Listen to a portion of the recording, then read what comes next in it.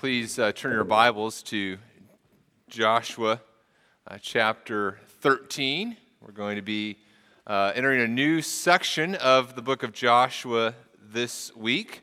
Remember, we've been going through Joshua over the last few months, and we are entering the second half of the book of Joshua. And there's a big shift that takes place in between chapters 1 through 12 and chapters 13 through 24.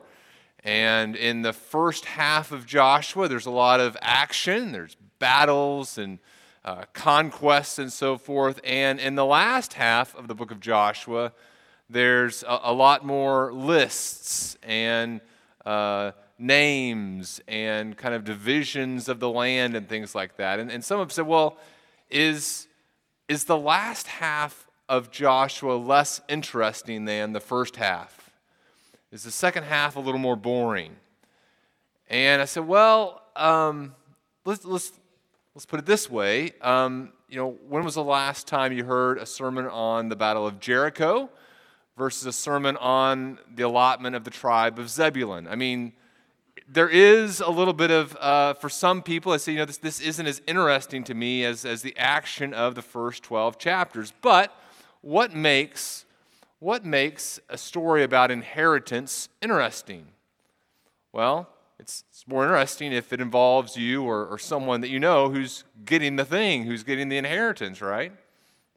I shared a few months ago about right after my dad passed away. We went down to Texas, and my mom grabbed the 4 kids and our spouses, and we went into my parents' room, and she read a portion of my dad's will to us kids. And I assure you, it was incredibly interesting to us, just the thought that my dad had taken into some of the things that he left us. But the things that my mom was sharing may not have been interesting to you if you were in that room, or all that seemed all that valuable. So, for example, my dad left me $2.89 in coins. Okay. Not that valuable, not something I'm going to be able to base my retirement on, but incredibly valuable to me because it was 29 coins. Now, I know some of you math people, don't spend the rest of the sermon trying to figure out how many quarters and dimes and nickels. I know some of you. It was $2.89 of coins, 29 coins that were all from the year 1977, the year I was born.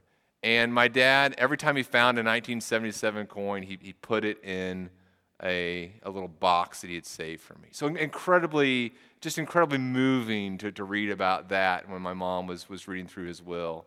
Or the other thing he left me that was of interest to me is this ring. This is his first wedding ring. He and my mom exchanged wedding rings a couple of times as they went through life. But this is his first wedding ring, and he left it to me. And I looked at the receipt last night in my drawer. My mom spent $45 on this. July 5th, 1975, she purchased this. And, it's special to me for many, many reasons, obviously. One of the things, my dad and I didn't share a lot of clothing, right? No body dimension on us is the same size. Like, we can't share shoes or shirts or pants. We couldn't even share hats that he had. But by some providential act, our ring fingers are exactly the same size. So just incredibly sweet to be able to wear my dad's wedding ring from time to time. Now, all of that, not interesting, not valuable unless it affects you. And so as we come to these chapters, what I'm going to encourage you to do is first of all, to look at what's taking place in chapters 13 through 22 here, and really even through the end, through chapter 24. Look through the eyes of the Israelites as you read these chapters. Imagine you are part of the people of God at this time who are receiving what God has promised you. In fact, we are going to be looking at these as heirs ourselves, right? We are those who, like the Israelites, are sons and daughters of God, who have a Father who has promised an inheritance. And as we see our Heavenly Father's faithfulness, in his promises and giving his people what he's promised them in their inheritance, you and I are encouraged as well. So I want to take a couple minutes here, and I want us to walk through the chapters that we're going to spend the next 3 weeks on. And I want you to see what's taking place. And this is a little, I understand this is a little content heavy, okay? It's a little content heavy this morning as we begin. But I encourage you to kind of do the work here, understand what's taking place. This will help you as you study God's Word. Remember, one of the reasons that we're doing this overview of Joshua, Judges, and Ruth is so that we can, and other sections of the Old Testament, so that we can understand God's Word more completely, understand God's plan of redemption history here, redemptive history, and that we can understand different sections of God's Word as we read it. So let's look, and let me kind of give you a little bit of an overview of what's taking place here in these chapters. All right, and begins in Joshua 13, and God tells Joshua, look, you're not going to be around long enough to finish the job of subduing all of the land, okay? And so what I want you to do, God tells Joshua, is I want you to divide up the inheritance. He says in verse 7, divide this land for an inheritance to the 9 tribes and the half tribe of Manasseh. Now, let's review a little bit and understand what's taking place in the past and what's taking place as we come to Joshua 13. Remember in the book of Genesis, God makes a covenant with Abraham, and he says, I'm going to give you this land. Then Abraham has a son named Isaac, right? Then Isaac has a son named, or 2 sons, Jacob and Esau. And Jacob has how many sons? 12, right? The 12 sons become the 12 tribes of Israel. You come into the book of Exodus, and the people, the descendants of the 12 tribes are there enslaved in Egypt. God rescues them out of Egypt, and they're to return to the land that God has promised them. They come right up to the edge of the Jordan River, and through lack of faith, through unbelief, they don't enter the promised land, and they have to wander around for 40 years before they're able to enter the promised land, which is taking place in Joshua now that we're studying together. So 12 tribes, and before they enter into the promised land, they've conquered some land on the east side of the Jordan River. And as you look at the last half of chapter 13 here, we're reminded that 2.5 tribes said, you know what, Moses? This is before Moses died, obviously. 2.5 tribes said, hey, Moses, you know what? We're pretty happy here. We like this land here, and so we want our inheritance here on the eastern side of the river. And so Moses says that's okay. So those 2 tribes are Reuben, Gad, and half the tribe of Manasseh. Okay, so 12 tribes, 2.5 tribes say they want to have their inheritance here. That leaves 9.5 tribes that want their inheritance on the west side of the Jordan River. So you come into chapter 14 and 15, and that deals with the tribe allotment for the tribe of Judah. And then you come into chapters 16 and 17, and you have the allotment for the tribe of Ephraim and Manasseh. Those are the 2 sons of Joseph. And then you come into chapter 18, and as you come into chapter 18, you have 7 tribes left, right? So 5 chapters have dealt with these other tribes. Now you've got 7 tribes that are still left. And so chapter 18, they cast some lots. Chapter 18, the last half, they deal with Benjamin. Then you come into chapter 19, and they talk about everybody else: Simeon, Zebulun, Issachar, Asher, Naphtali, Dan, and then they end with Joshua. Now, if you're paying attention, again, we're kind of sharing some things here to help you understand what happens in the Old Testament.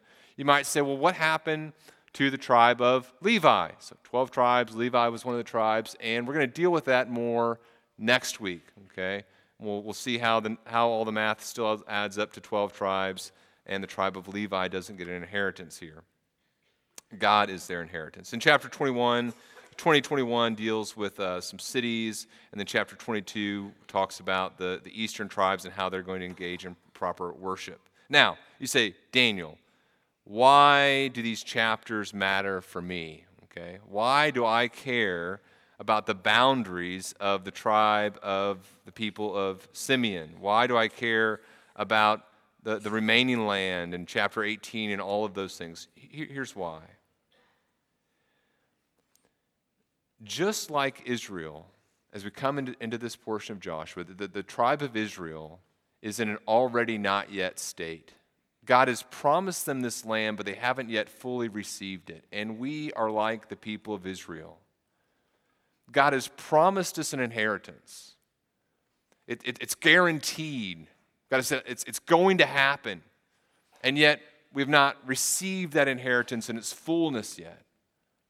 In fact, as you look at the Old Testament and you look at how the people describe their inheritance, we see that they understood that there was a deeper spiritual significance that God was teaching them as he talked to them about their inheritance. Remember the psalmist says in Psalm 16, ultimately, the Lord is my chosen portion and my cup. You hold my lot. The lines, that is, the lines for my inheritance, have fallen in pleasant places. Indeed, I have a beautiful inheritance. I bless the Lord who gives me counsel. In the night, also my heart instructs me. I have set the Lord always before me because he is at my right hand. I shall not be shaken. And the New Testament describes our inheritance in Christ using some of this Old Testament language. Matthew chapter 25, Jesus says that he's given this parable. It says, the king will say to those who are receiving the inheritance, come, you who are blessed by my Father, inherit the kingdom prepared for you from the foundation of the world. Ephesians chapter 1, the Holy Spirit is the guarantee of our inheritance until we acquire possession of it. Colossians chapter 3, you know that it's from the Lord you will receive the inheritance as your reward. You're serving the Lord Christ. Hebrews 9:15, Christ is the mediator of a new covenant so that those who are called may receive the promised eternal inheritance since the death has occurred that redeems them from the transgressions committed under the first covenant. We are those who are going to receive an inheritance. God has made kingdom promises to us. And over the next 3 weeks, we're going to look at trust and kingdom promises. How do those who are the people of God who are going to receive an inheritance trust in God? And this morning, we're going to look at chapter 14, so you can turn back to chapter 14, and we're going to look at Caleb, the story of Caleb, and see an example of someone who trusts in God's kingdom promises and acts accordingly. So if you would, please stand with me as we read God's word together, if you're able to do so this morning. We're going to begin in verse 6. Remember, this is the people of God receiving the inheritance, and in chapter 14, we read about Caleb. Beginning in verse 6. Then the people of Judah came to Joshua at Gilgal, and Caleb, the son of Jephunneh the Kenizzite, said to him, you know what the Lord said to Moses, the man of God, in Kadesh Barnea concerning you and me. I was 40 years old when Moses, the servant of the Lord, sent me from Kadesh Barnea to spy out the land, and I brought him word again as it was in my heart. But my brothers who went up with me made the heart of the people melt. Yet I wholly followed the Lord my God. And Moses swore on that day, saying, surely the land on which your foot has trodden shall be an inheritance for you and your children forever, because you have wholly followed the Lord my God. And now behold, the Lord has kept me alive, just as he said, these 45 years since the time that the Lord spoke this word to Moses while Israel walked in the wilderness. And now, behold, I am this day 85 years old. I'm still as strong today as I was in the day that Moses sent me. My strength now is as my strength was then for war and for going and for coming. So now, give me this hill country of which the Lord spoke on that day. For you heard on that day how the Anakim were there, and with great fortified cities. It may be that the Lord will be with me, and I shall drive them out, just as the Lord said. And then Joshua blessed him, and he gave Hebron to Caleb, the son of Jephunneh, for an inheritance. Therefore Hebron became the inheritance of Caleb, the son of Jephunneh, the Kenizzite, to this day, because he wholly followed the Lord, the God of Israel. Now the name of Hebron formerly was Kiriath Arba. Arba was the greatest man among the Anakim, and the land had rest for more. You may be seated. May God encourage us through the reading of his word, the application of it this morning. Let's pray. Heavenly Father, we thank you for the inheritance we have in your Son, Jesus.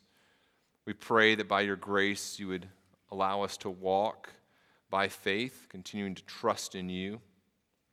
You would allow us to persevere in believing you and in trusting in your promises.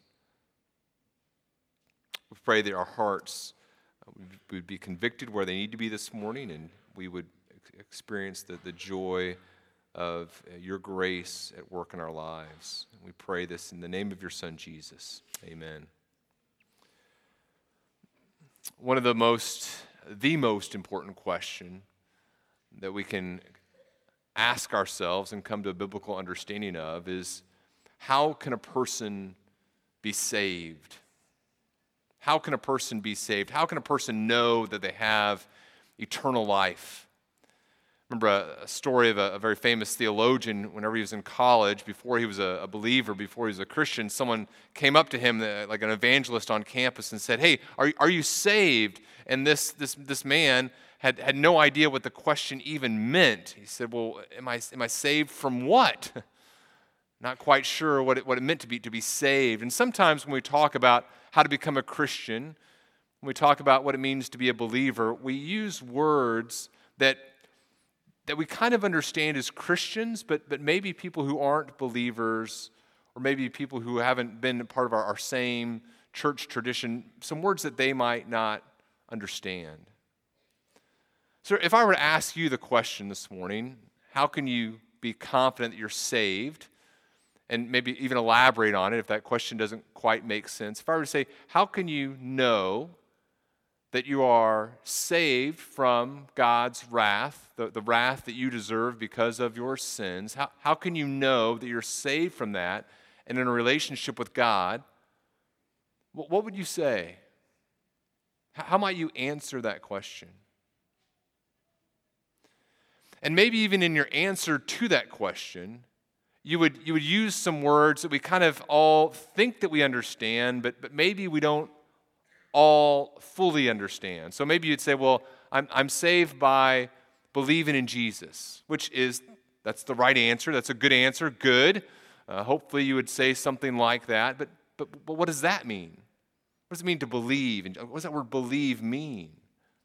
Maybe you say, well, I know that I'm a Christian because I've been saved by God's grace alone. So no works that I did. It's God's grace alone. And through faith alone, in Jesus Christ alone. So I'm not trusting myself. I'm believing wholly in Jesus Christ. But what does faith there mean? That word faith, sometimes people mean various things whenever they say the word faith. Sometimes when a person says faith, what they mean is they have some nice thoughts about Jesus. So they've heard some stories about Jesus in Sunday school, and they have faith in him. They think nice thoughts about Jesus. Sometimes people think they know a lot of facts about Jesus. They know that he died on the cross for their sins, and they know that he rose from the dead. They know that he's in heaven with God now, and say, well, I've known these things my whole life. I can't ever remember not knowing these things, and so I would say that I'm a Christian. But is that what belief means? Does it mean to know a lot about Jesus? Does it mean to have some nice thoughts about Jesus? Many of us could think of people we know who have said some nice things about Jesus and then left the faith. Some people have maybe, we've interacted with them and they've gone through a crisis in life, and they said a lot of good spiritual things, and we were kind of encouraged about what was going on in their life. And then as the crisis in their life passed, so did their faith, it would seem. Is that what it means to believe in Jesus, to kind of have some nice thoughts about Jesus at a moment in time, but not to continue to have that trust in Christ? Some of us can think of examples of people who have been seemingly part of the church for decades and then left the faith. Think of that very famous pastor and author who was just for decades in very prominent ministry, and this year announced that he was would no longer consider himself to be a Christian. We can think of examples of people who weren't famous. I mentioned before a pastor that I worked with who was just a very close friend, and I still gleaned things from his ministry while he was a pastor, but now he's left the faith and no longer would consider himself a Christian. What do you do with that? How do you understand that type of faith?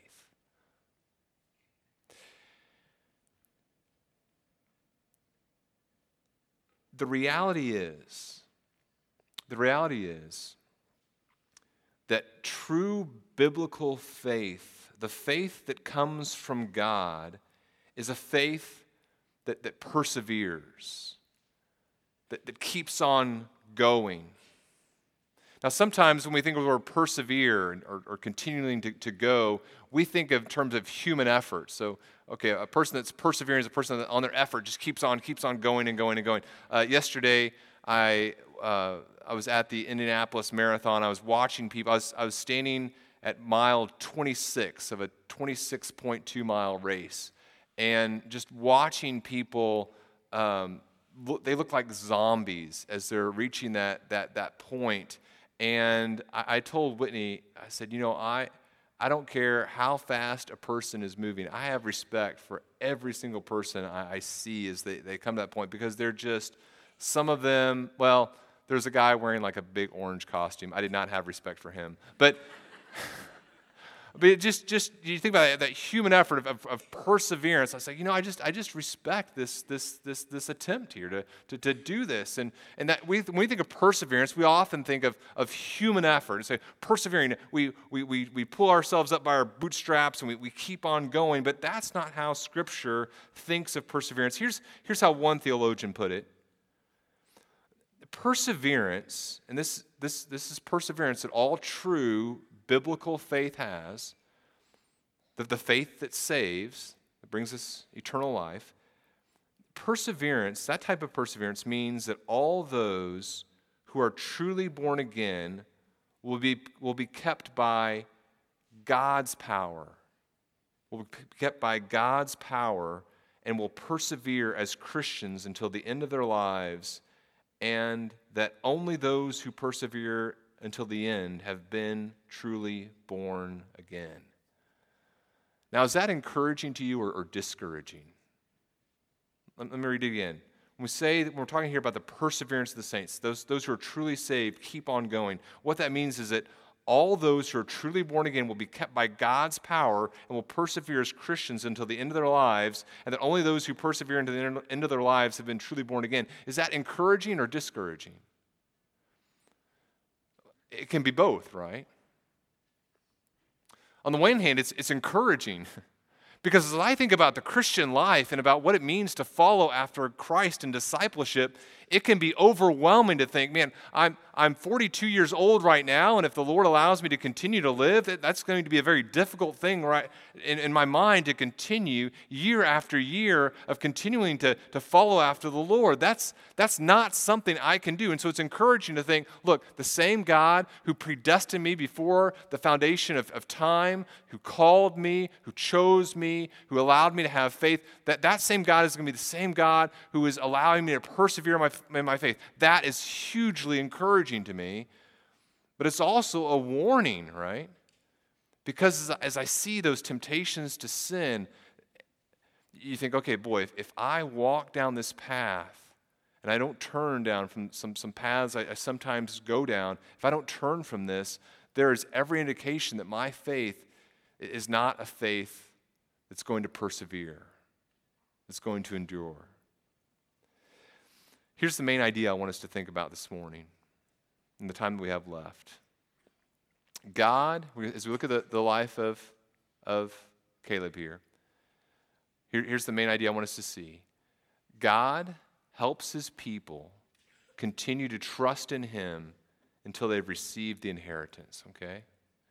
God helps his people continue to trust in him until they've received their inheritance. That's the main idea that I want us to think about together this morning. God helps his people continue to trust in him until they've received his inheritance. And we're going to look here at the story of Caleb, and we're going to see three actions that are characteristics of the fruit of true saving faith. So I have this saving faith from God. Caleb has this saving faith that he believes God's promises, and there's actions that flow from that. We need to be encouraged as we see these in our lives and warned when we don't. So here's the first thing. The first characteristic of a fruit of genuine faith is genuine faith is going to trust God despite difficulty. And turn, if you're not already there, turn back to Joshua 14 and look at how it begins. In fact, I'm going to go, you can stay there in 14. I'm going to turn back to 13. As chapter 13 begins, remember Joshua is told that it's time to divide up the inheritance, and so they begin to divide up the inheritance. And then it starts with the people of Judah. They're going to come to Joshua first here, it says in verse 6, at Gilgal. Our tension as we look at this scene, our attention very quickly shifts, you'll notice, from all the representatives of Judah to these two guys, to Joshua, who we've already been introduced to in the book of Joshua, and to Caleb. And as your attention is drawn to these two guys, you see that they enter into a conversation, and the narrator tells us that it's Caleb, and he's part of the tribe of Judah. We saw that from the book of Numbers. And as these two begin to talk, you recognize that there's a history between these two men. These two old friends approach one another, and these are no ordinary men. These are literally the last of their kind. There's no school like the old school, right? And these guys are like hardcore old school. They have seen it all. And Caleb, his first words to Joshua tell us that there's a rich, deep history between the two.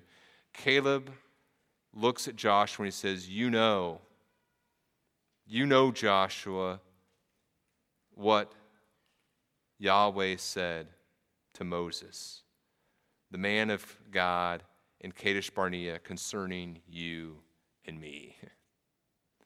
Here's this 85-year-old man. He approaches his 80-something-year-old friend, and he says, it's time.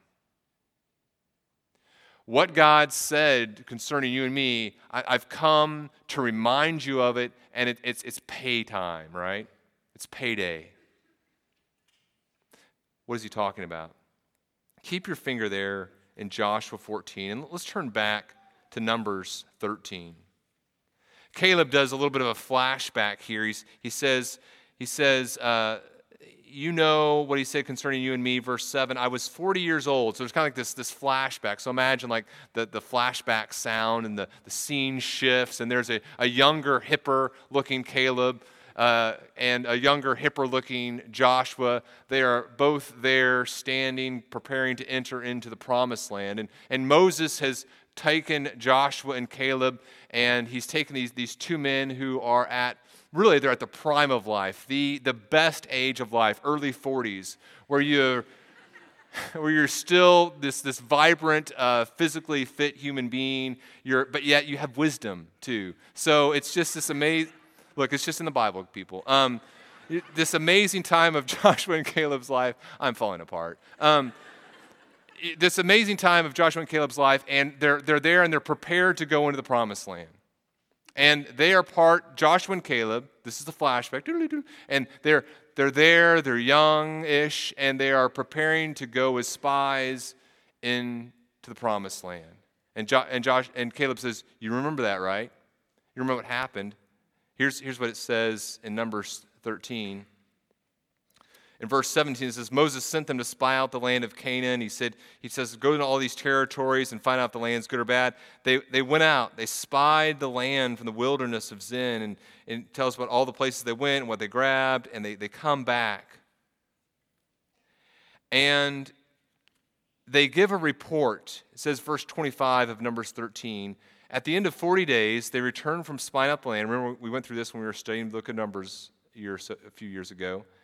And they come to Moses and Aaron, and they bring a report, right? Verse 27, we came to the land which you sent us. It flows with milk and honey, and this is its fruit. However, the people who dwell in the land are strong, and the cities are fortified and very large.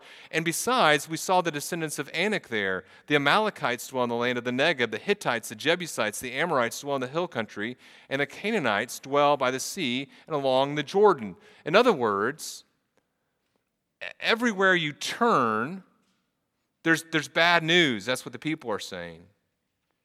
You look in one direction, the southern part, you've got in the Negeb, and there's fortified cities. You look at the Amalekites in the hill country, and they're there, and the Hittites, the Jebusites. Everywhere you go, see along the Jordan, there's the Amorites and the Canaanites. This is just not going to go well, is essentially what these 10 spies are saying. But Caleb, he says, remember in the book of Joshua, as he's talking to Joshua, he says, I brought word as was in my heart. What was in his heart? Look at verse 30 of Numbers 13, in this flashback scene, and look at what was in Caleb's heart. It says, but Caleb quieted the people. In other words, that's not a good sign. It means that people are beginning to murmur, and Caleb says, hey, hush, hush, hush. He quieted the people before Moses and said, let's go. Blah, blah, blah. Let's go up at once. Let's do this. Let's occupy it. We are well able to overcome it. Now, the people, the 10 spies who are giving the Nevada report say, okay, well, this is going to happen, and this is going to happen, and this is going to happen. But what does Caleb say? No, let's go. Let's go now. Time's a-wasting. Let's go right now and occupy it at once. We're well able. What is that? That is a heart of faith. Despite the difficulty, this heart trusts God, right? Now, as you look at this, keep your finger there in Numbers 13, because we're going to go back there. But you go back to Joshua 14, if you would. And what gives Caleb his confidence? Caleb's confidence is not just it's not at all grounded in the people. He doesn't say, look, we're well able because, we're in our early 40s. We're super strong. That's not what it is. What is his confidence? Over and over again, look in Joshua 14. We see his confidence is in God's word. Verse 6, verse 10 twice, in verse 12 twice. It talks about according to the word of the Lord, because this is what the Lord said. There is confidence that Caleb has that is grounded upon God's special revelation to him. Now, here's my point. The heart of faith, the heart of genuine saving faith says, I'm going to trust God despite difficulties. And what it says is, I'm going to see what God has revealed to me in His Word, and I'm going to act on that.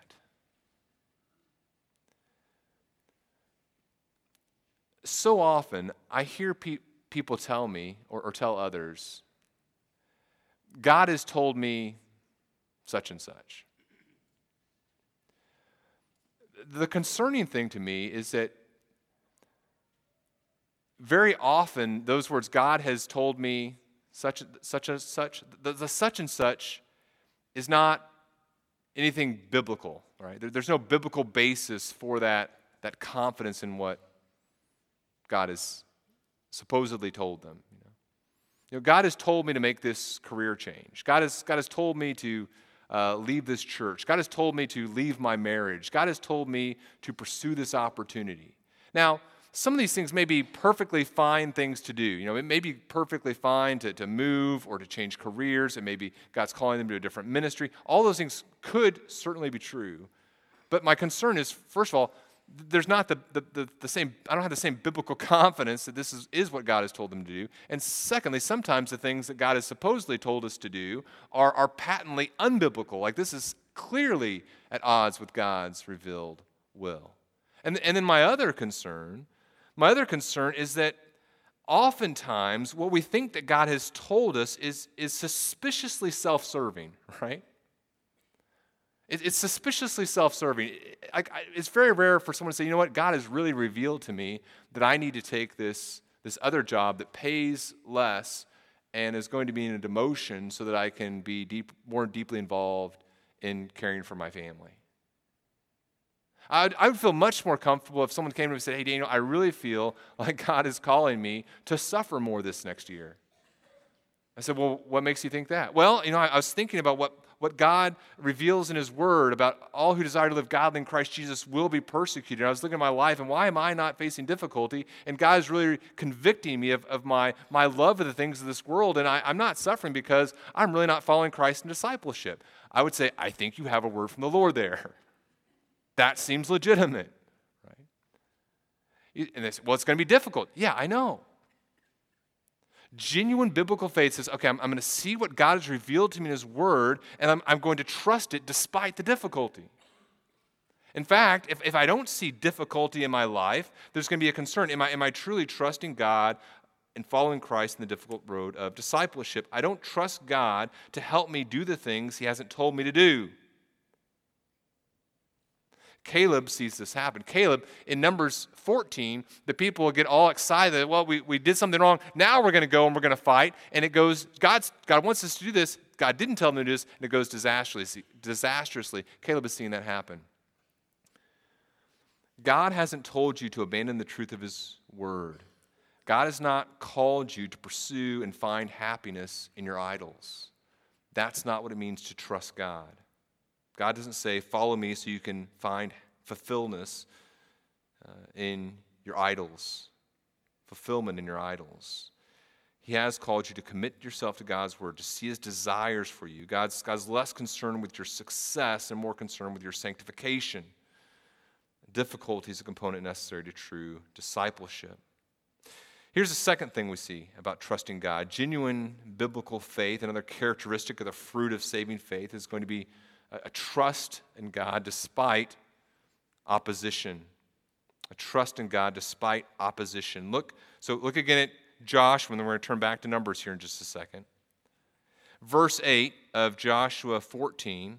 Remember, this is Caleb talking to Joshua, and he's still in the flashback here, about 45 years ago.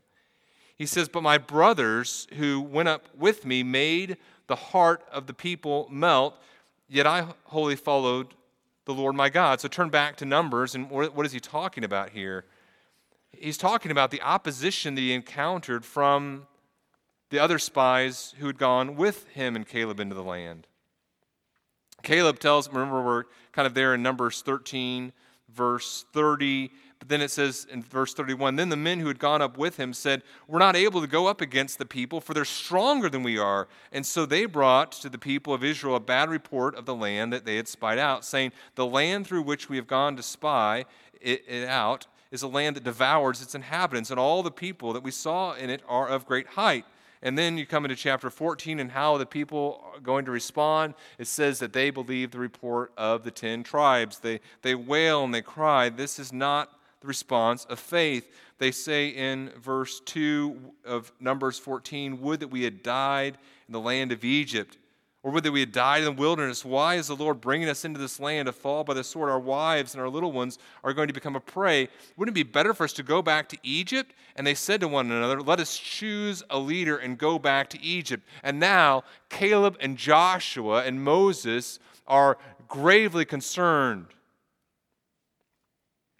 What in the world is happening here? They are on the verge of entering into the promised land, into what God has told them he's going to give them. They're on the edge of receiving their inheritance, and now the people who at times had expressed faith in Yahweh are demonstrating their complete and total unbelief. And Joshua the son of Nun, this says in verse 6,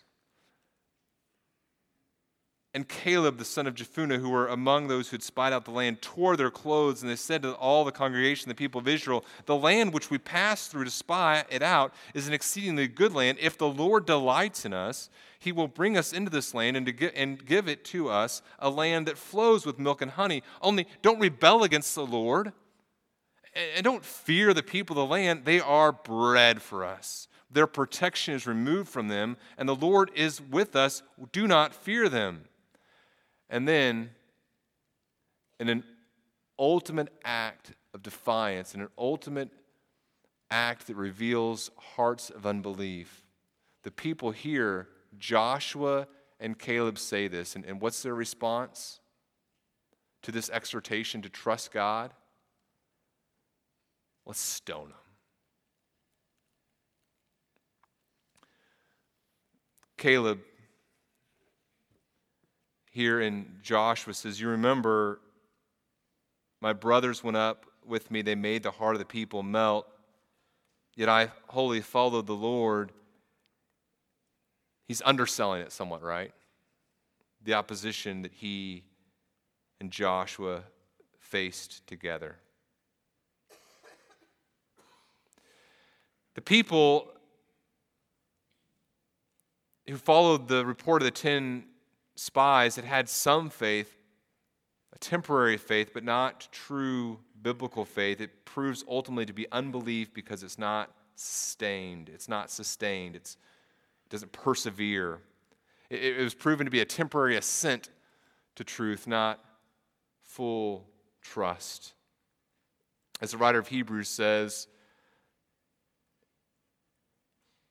in Hebrews chapter 3, as it is said, today if you hear his voice, do not harden your hearts as in the rebellion.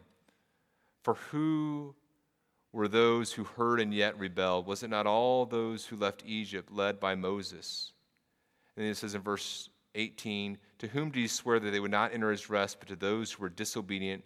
Verse 19, we see that they were unable to enter because of unbelief. Caleb says, I wholly followed the Lord. We see this about him in verse 8, verse 9, verse 14 here in Joshua 14. There's an absolute commitment to the Lord. And as he says this to Joshua, Joshua remembers what has taken place, and he says, remember what Moses promised me. Now, let's just pause here for a moment and think about the pressure Caleb and Joshua faced. At times, the cost of following God is going to be very, very high. And yet, what does God call us to? To pursuit of him even in the midst of opposition. I believe there are going to be increasing temptations for those of us who are evangelical Christians who would say, okay, I believe in God's word as the source of my authority. There are going to be increasing pressures on you in a variety of ways to abandon the faith. And some of the calls to abandon biblical faith are going to be couched in ways that would seem to allow you to continue in the faith while not holding to the faith, if that makes sense. So, for example, there are going to be external pressures from our culture. And some of you are already facing these external cultures. This is just an example. There are many examples we could give, but this is an example that many of us can think of. There are going to be pressures on you to change your standards of what you believe the Bible says about human sexuality, about what it means to be made in God's image as male and female, but what it means to live a life of morality, about what it means to be involved in a marriage relationship and to pursue that in faithfulness. That's taken place over the last decades. It's going to continue, and the pressure is going to get greater and greater. And there are going to be voices that would claim to be Christian voices that would say, look, here's a way that we can take what God's word has said and we can kind of make a couple of changes here and there. We can allegorize some things. We can take the clear teaching of Scripture and we can change some things. And you can still call yourself a Christian and believe something different about what God's word says concerning how God would have us act as his people. And that is going to be incredibly tempting. The pressures that you face from not just externally, but other believers who are going to be wanting to make concessions in areas like these are going to be tremendous. But it's not just the big bad world out there, right? There are going to be pressures that we face just internally as we think about what it means to live a life of personal holiness and what it means in terms of what intake I take into my life, what shows I'm going to watch, what entertainment I'm involved in and participating in. And we are going to be tempted to turn to one another and say, well, no, I know that this Christian watches this TV show. I know that this Christian engages in this type of entertainment. And if they do it, then I guess it's okay for me to do it as well. And there's going to be a temptation to not wholly follow the Lord because of opposition and pressure. It's much easier to conform than to commit to following after the Lord. Brothers and sisters, we need each other to hold fast. The gospel message tells us that we are sinners who are in line of God's wrath, and then God, by His grace, saves us. He redeems us and allows us to enter into a relationship with Him.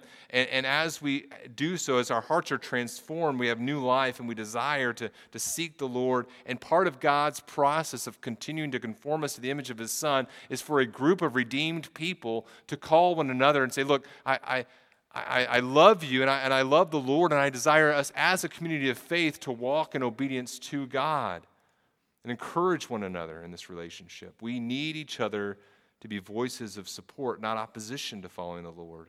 I was thinking about this idea of opposition to the faith and being influenced by others. I was thinking about our membership commitment statement, the statement that we as members agree in principle to pursue.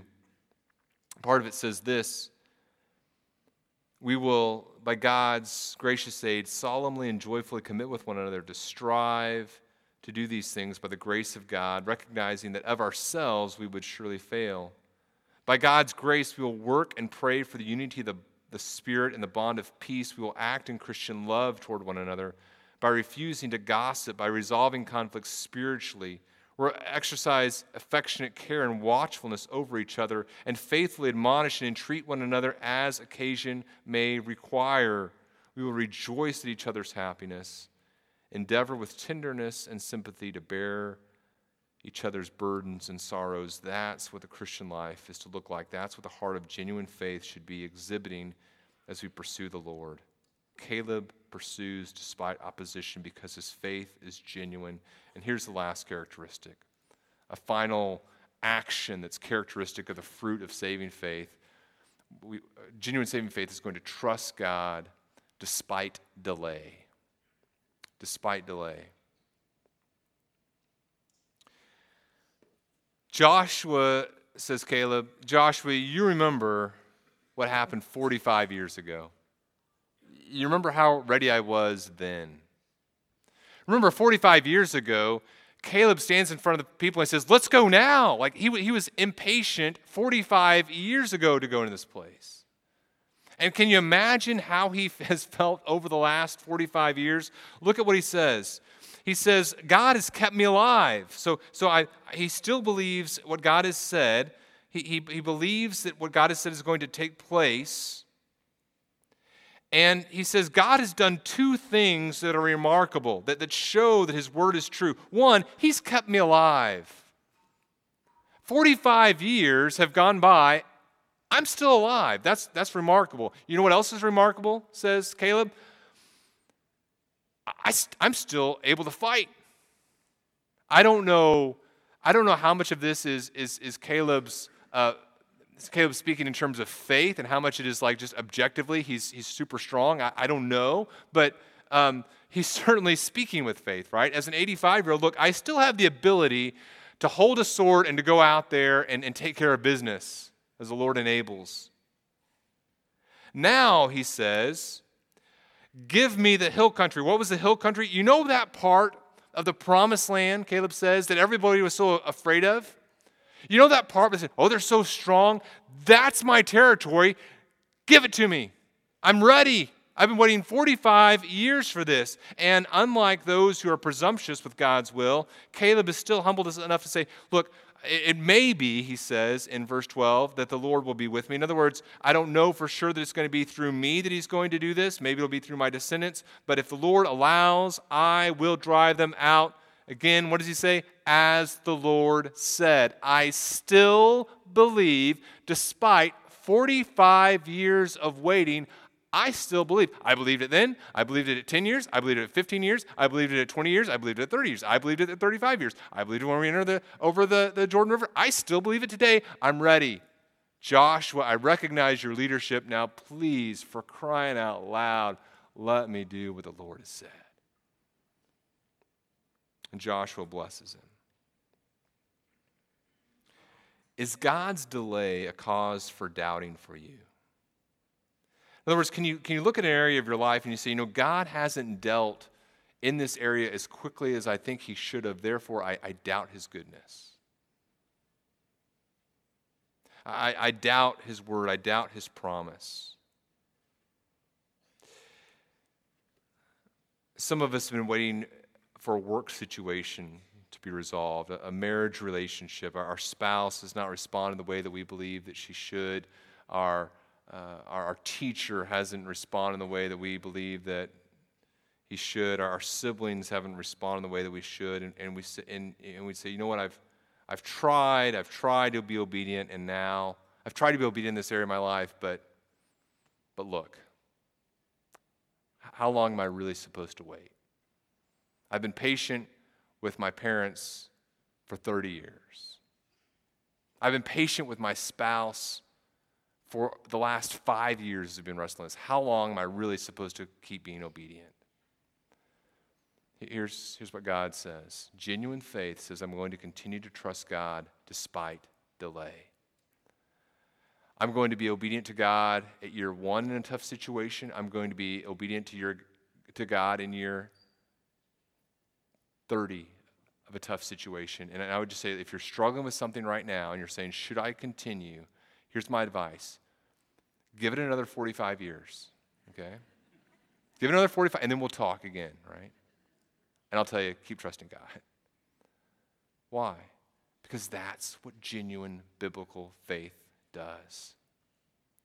Are you saved, right? Are you saved? Have you placed your faith in Jesus Christ? God tells us that the person who's placed their faith, their trust in Jesus Christ, isn't just praying a prayer for a moment, isn't just saying, I kind of believe God for right now. Genuine biblical faith tells us that God is going to help his people continue to trust in him until they've received their inheritance. And we're going to keep on talking about trusting God and his kingdom promises in the weeks to come. Let's pray. Father, thank you for your word.